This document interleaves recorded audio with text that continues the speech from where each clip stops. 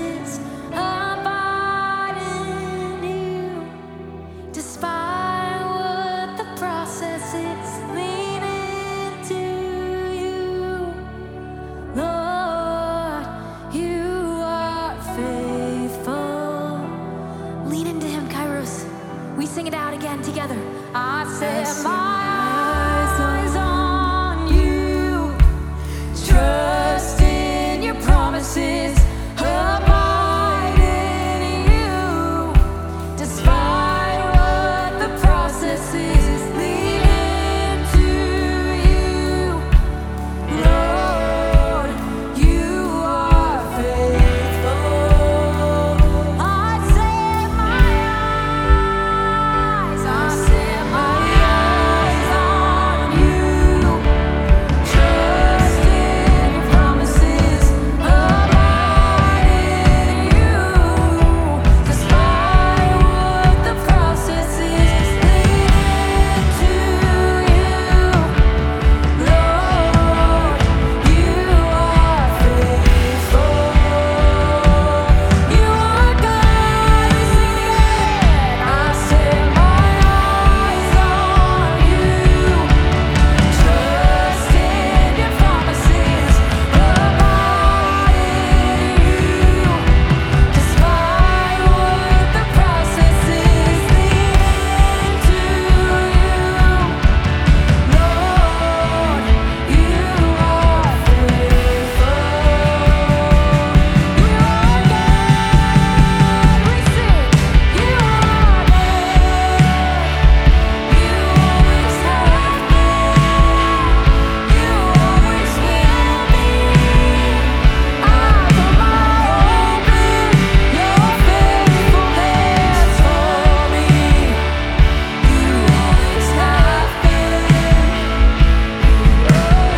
will be. I put my trust in. I set my eyes on you. Trust in your promises. Abide in you. Despite what the process is, lean into you. Lord, you are faithful. I set my eyes on you. Trust in your promise. Declare it. Abide in you. Despite what the process is, lean into you. Lord, you are faithful.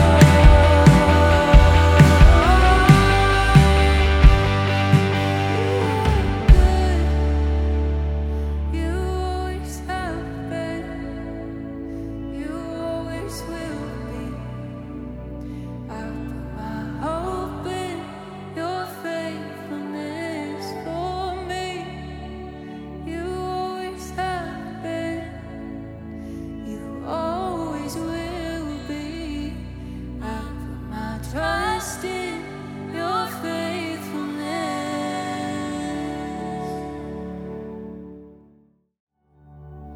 You may be seated. This is pretty cool. I don't know how to keep the vibe going with my corny voice, but I'm going to do my best. We're in a series called Worship, and we're asking the question, what are we doing? This is our series. What are we doing? I keep on going back to this statistic that says only 35% of people when they come to church feel like through the practices that they're doing in church help them feel connected with God. And I don't know if it's necessarily because the practices are bad. I don't think that they are. I think that sometimes it's because we just kind of go through the motions. And in this series, we're unpacking what that looks like so we can expose it for what it is. I don't want to go through the motions. I want to really, really connect. I want to really, really worship. I want to really, really praise. And that's what we're doing tonight. But what is it? What is praise? Everybody say that word, praise. What is it? showed up over and again in that Bible reading tonight from Psalm chapter 150. It says this: praise the Lord, praise God in his sanctuary, praise him in his mighty heaven. What does it mean to praise though? Well, here's what the Hebrew word sounds like. It's halal. Everybody go ahead and say halal. Kind of sounds like you're saying hey y'all, but mixed with lol, LOL, ROFL. I'm just having a good time. Halal. And it literally means to praise, to shine, to boast. And I think that if you just look around this room tonight, what's happening, you would know that's exactly what praise is, isn't it? Is this room not shining? Man, is it not boasting? But what do we boast in? Like, where are we finding our security? Where are we finding our safety? Where are we finding our meaning? Where are we finding our purpose? See, to praise God is to acknowledge who he is. It's to acknowledge who he is. And who is God? 1 John chapter 4 defines it really beautifully. You ready for this? It just says, God is love. Turn to the person next to you and say, God is love. If you're going to know anything about God, it's this: God is love. And don't get me wrong, there's so much more to know about God, and it's really, really good. But before you know anything about God, you need to know this: God loves you. God cares about you. God is obsessed with you. God decided this world wasn't complete until you were in it. You matter that much to God. So when you are praising God, when you are acknowledging God for who God is, you are saying you are the God of love. And God, when I am worshiping you and I'm declaring who you are, I am receiving your love. I'm embracing that identity. My identity is I am beloved. There's an author in the Bible and his name is John. He actually wrote that thing right there. And John was a disciple of Jesus, and he wrote one of the gospel accounts, which tells the stories about Jesus. But John never calls himself John. Isn't that kind of crazy? John only calls himself by one name. Are you ready? Beloved. Before he could call himself anything, at the bottom of any foundation in his life, it was, I am loved by my best friend, Jesus. I'm loved by him. I'm adored by him. He's crazy about me. And if I had nothing else, I would have that, and it would be enough. And that's why we worship him. That's why we worship him. Now, whether you call it worship or not, the truth is, every single person that you've ever met, we all worship. We can't help it. Sure, 35% of people, when they come into church and they go through worship practices, they feel that connection with God. But every single person that you have ever met has this commitment to worship. There was this great author, and I mean great author. He died about 10 years ago, and he had this interview. And in his interview, he talked about worshiping, and it was very interesting because this is a man who identified as agnostic. He didn't adopt a faith. But he had this very, very interesting thing to say. He said, here's something weird but true. In the day-to-day trenches of adult life, there's actually no such thing as atheism. Everybody worships. The only choice we get is what we worship. And the compelling thing for choosing a spiritual God is that anything else you worship will eat you alive. Aren't you glad you came to Kairos tonight? He continued by saying, if you worship money, you worship things. And if that's where you tap into real life, you'll never have enough stuff. If you worship your body, you'll always feel ugly. When time and age start showing, you'll die a million deaths before they finally grieve you. Everybody worships. Every single one of us goes beyond worshiping. Do you understand what it means to worship? Not only is everybody worshiping, everyone bets their life on something. Everyone bets, if I had that thing, that would be enough. But the compelling thing for this spiritual God, for the actual creator of the universe, is every single other God that we could worship says, less of you for more of me. I will take and you will give. If you want to make another dollar, you'll have to work another hour. If you want to get another like, you'll have to make another post. If you want to look better, you're gonna have to work harder. If you want to lose a pound, you'll have to sweat another ounce. More of me, less of you. What does it leave us with? It leaves us feeling empty because we need more. We need more. One of the richest people who's ever lived, he one time said it this way: the next $1 million is the thing that's going to satisfy me. And you know what he said after he made the next million? The next $1 million is going to satisfy me. And do you know what he said after he made the next million? The next $1 million will satisfy me. If you come to Kairos more than like twice, you know I love Tom Brady.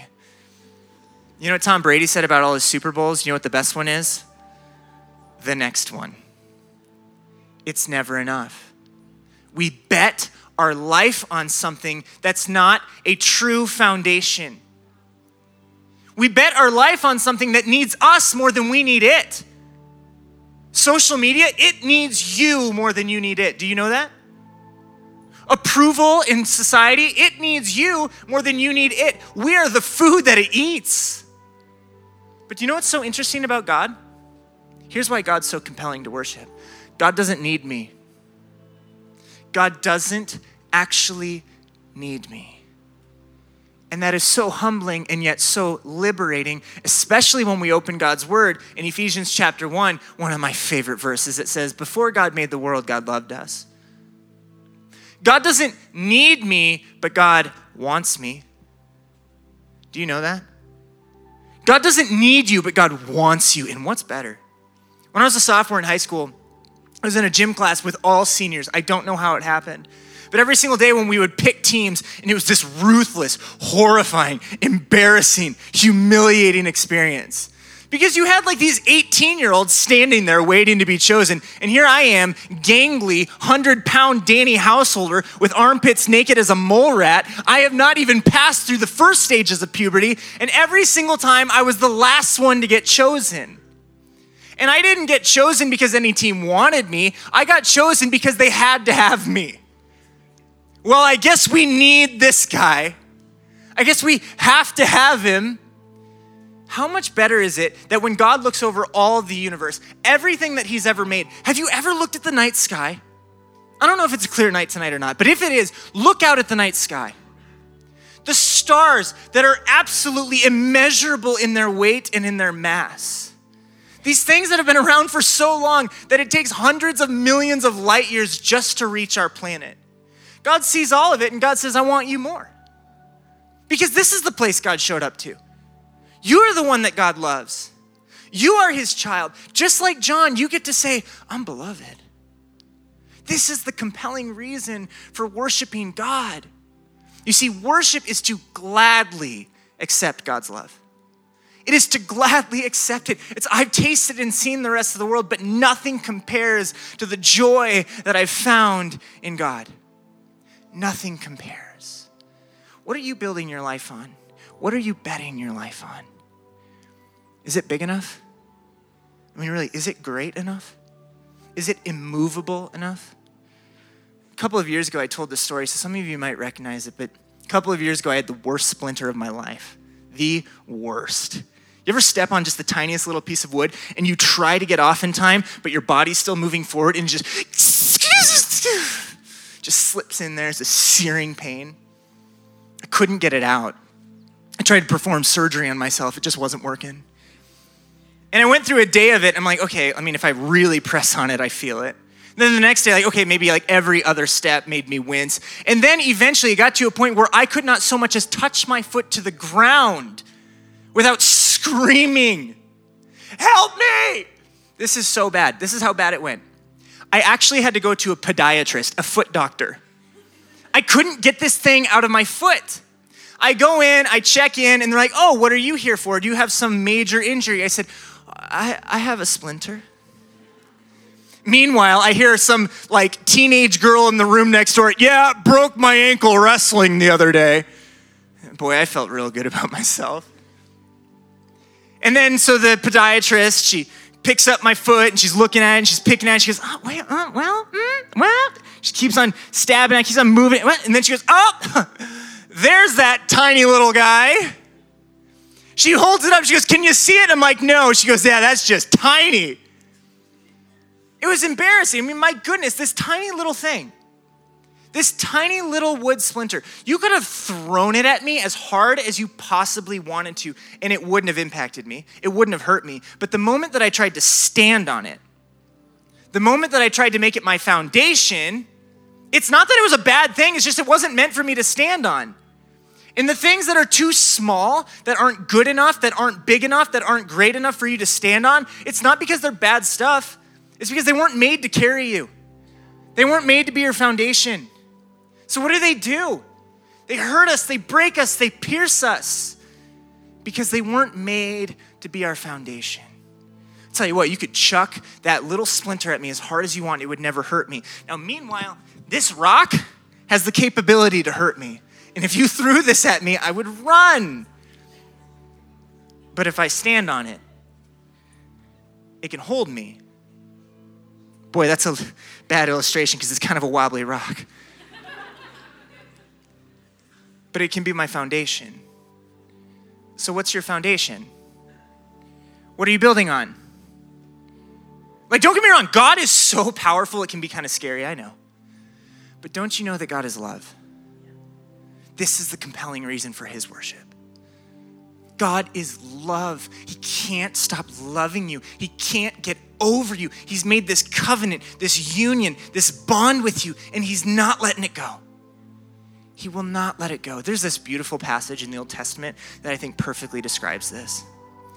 Hosea chapters 1-3 has been called the greatest chapters in all of literature. In Hosea chapter 1, we read this: the Lord gave this message to Hosea. Hosea was a prophet. Now, prophets, oftentimes when we think of prophets, we think of fortune tellers, future tellers, people who know what's going to happen next. And don't get me wrong, sometimes God gave him a word about something that was going to happen. But even more than that, prophets would receive a word from God and they would live it out. Now, there was no prophet who had a more exceptional, strange, ridiculous, and maybe even embarrassing call upon his life than Hosea. See, in Hosea chapter 1, God says, Hosea, I want you to go and get married. And Hosea's kind of like, okay, sweet, that's great. Then he finishes the sentence, I want you to go and get married to a prostitute. And Hosea's like, a little bit too much prophecy, God. See, they were living in a deeply misogynistic culture. And I know some of these problems still exist today. And in this deeply misogynistic culture, God is telling to Hosea, there are people in this world who are so complicated and so hurt and so broken and so confused that they've started to believe that they have to sell themselves to experience worth. God says this to Hosea, I'm going to have you do this to illustrate my love for my people called Israel. My love for my people, this is what it's like. And God is saying to Hosea, Hosea, you're not going to understand me. You're not going to understand my faithfulness until you know what it's like to love someone with all your heart and everything that you have, and to be obsessed with someone and to give your everything to someone who continually rejects you and chooses something else. And it's not always their fault. They've been told the wrong thing. They've been broken. They've been abused. They keep on getting bought. They keep on believing that they have to sell themselves for worth. Hosea, you're not going to understand my kind of faithfulness until you're loving someone who has that kind of complication, who's been hurt that badly and is now hurting you that badly. Hosea, this is what my faithfulness is like. And so Hosea goes and marries a woman named Gomer. Bummer of a name, huh? I just always think it's a funny name. Apparently not in this crowd.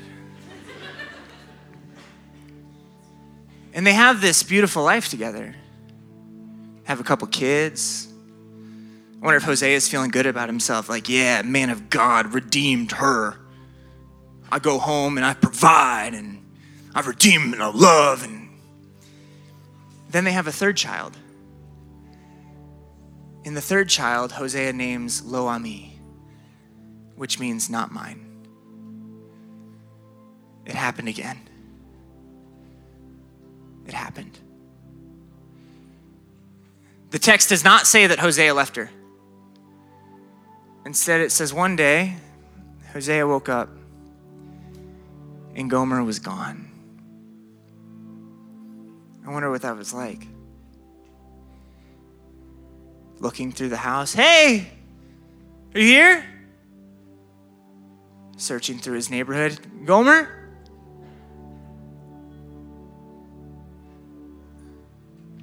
Love of my life, where are you?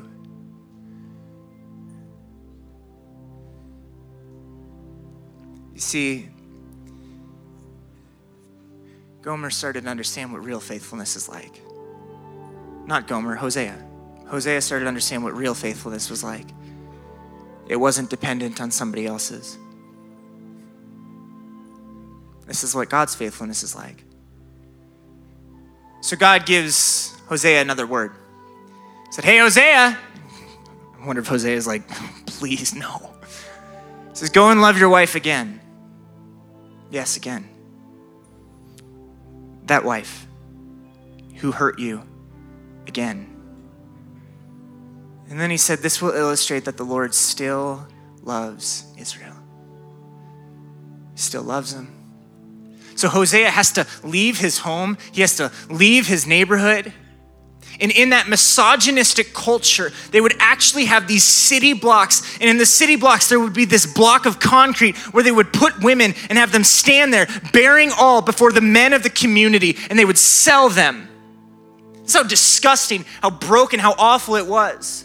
And imagine what kind of people would hang out there.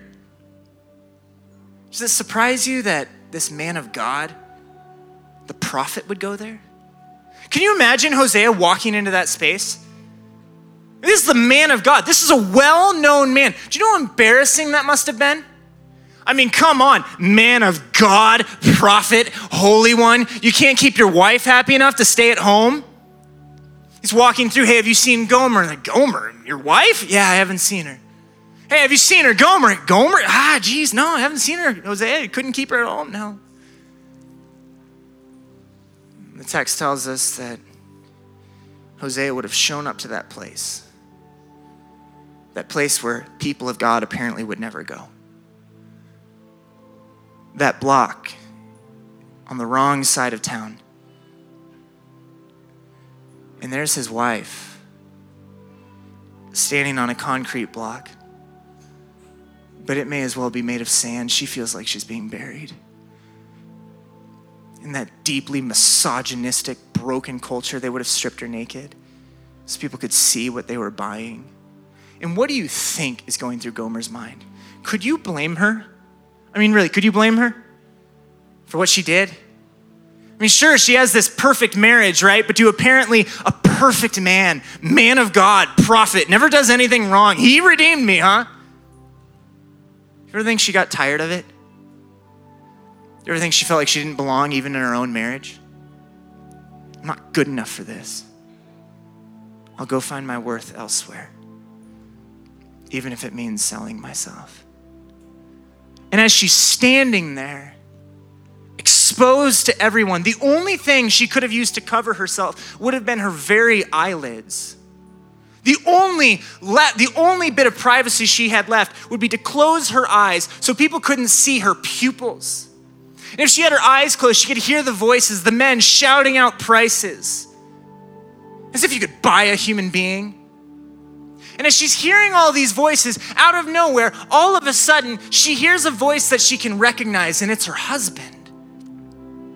What is he doing here? This man of God, this prophet, why would he come to a place like this? And no matter what the bid was, it says that Hosea would bid more. No matter what the bid was, Hosea would bid more. And eventually he buys her back in a deeply misogynistic culture where apparently that was okay to do. And according to custom, he would have walked up to her, covered her with his cloak, and he would have said something into her ears. And he would have brought her home. Faithfulness. Real faithfulness doesn't depend on somebody else. Now remember, prophets would live out God's promises. Prophets would live out God's word and what God wanted to communicate to his people. And God said, this is how I love Israel. This is how I love my people. But when did God ever feel abused and abandoned and rejected and hurt? When did God ever suffer unfaithfulness? Well, about 750 years after Hosea lived, this man who was a prophet, there was the God man, Jesus Christ. And there was God, walking in a place that no one ever would have expected God to walk, speaking to people nobody ever would have expected God to speak to, being faithful.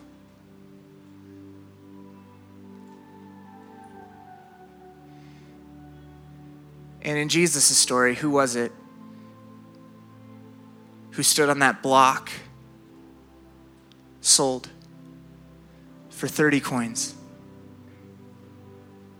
They stripped him and put a scarlet robe on him. They knelt before him in mockery and taunted, "Hail, King of the Jews!" And they spit on him and they grabbed the stick and struck him in the head with it. He spoke. Nobody listened to him. Nobody cared for him. They continued to mock him. They continued to abuse him. They continued to hurt him. And from that cross, he says, "Yes, you people, Father, forgive them. My faithfulness to them does not depend on their faithfulness to me."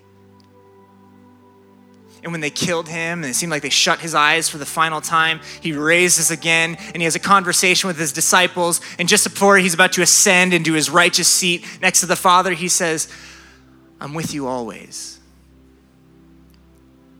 I'm faithful always, even to the end of the age." Remember what we said earlier? Everybody worships, as in everybody bets their life on something. Jesus gave his life for me. Jesus didn't just toss it up in the air. He didn't say maybe. No, he deliberately gave his life. He was faithful. He was faithful. Tonight is a night where we want to eliminate the distractions. We want to get close to God. And so I just want to invite you to try something really quick. Would you close your eyes? Sometimes we forget that Jesus was a real person who walked this world. And as he sits at the right hand of the Father, he's still this real person, fully God, fully human, real person. There he is. He was a real God, a real man. He had a real face. He had real lips, real nose, real eyes. Have you ever thought about how those eyes look at you? God said to Hosea, "I want you to go and love your wife again. That's how I love my people." When Jesus looks at you as if you are married to him. You are the love of his existence. You are the love of his life. You are his reason for showing up in this world. The only reason he is our reason for living is because he came to this space first. He loves you and he cares for you. He is faithful to you. Nothing would ever separate him from you. So the question for you tonight is this: what is it that you're betting your life on? What is it that you're looking for? What is it that you think can bring ultimate satisfaction to your soul?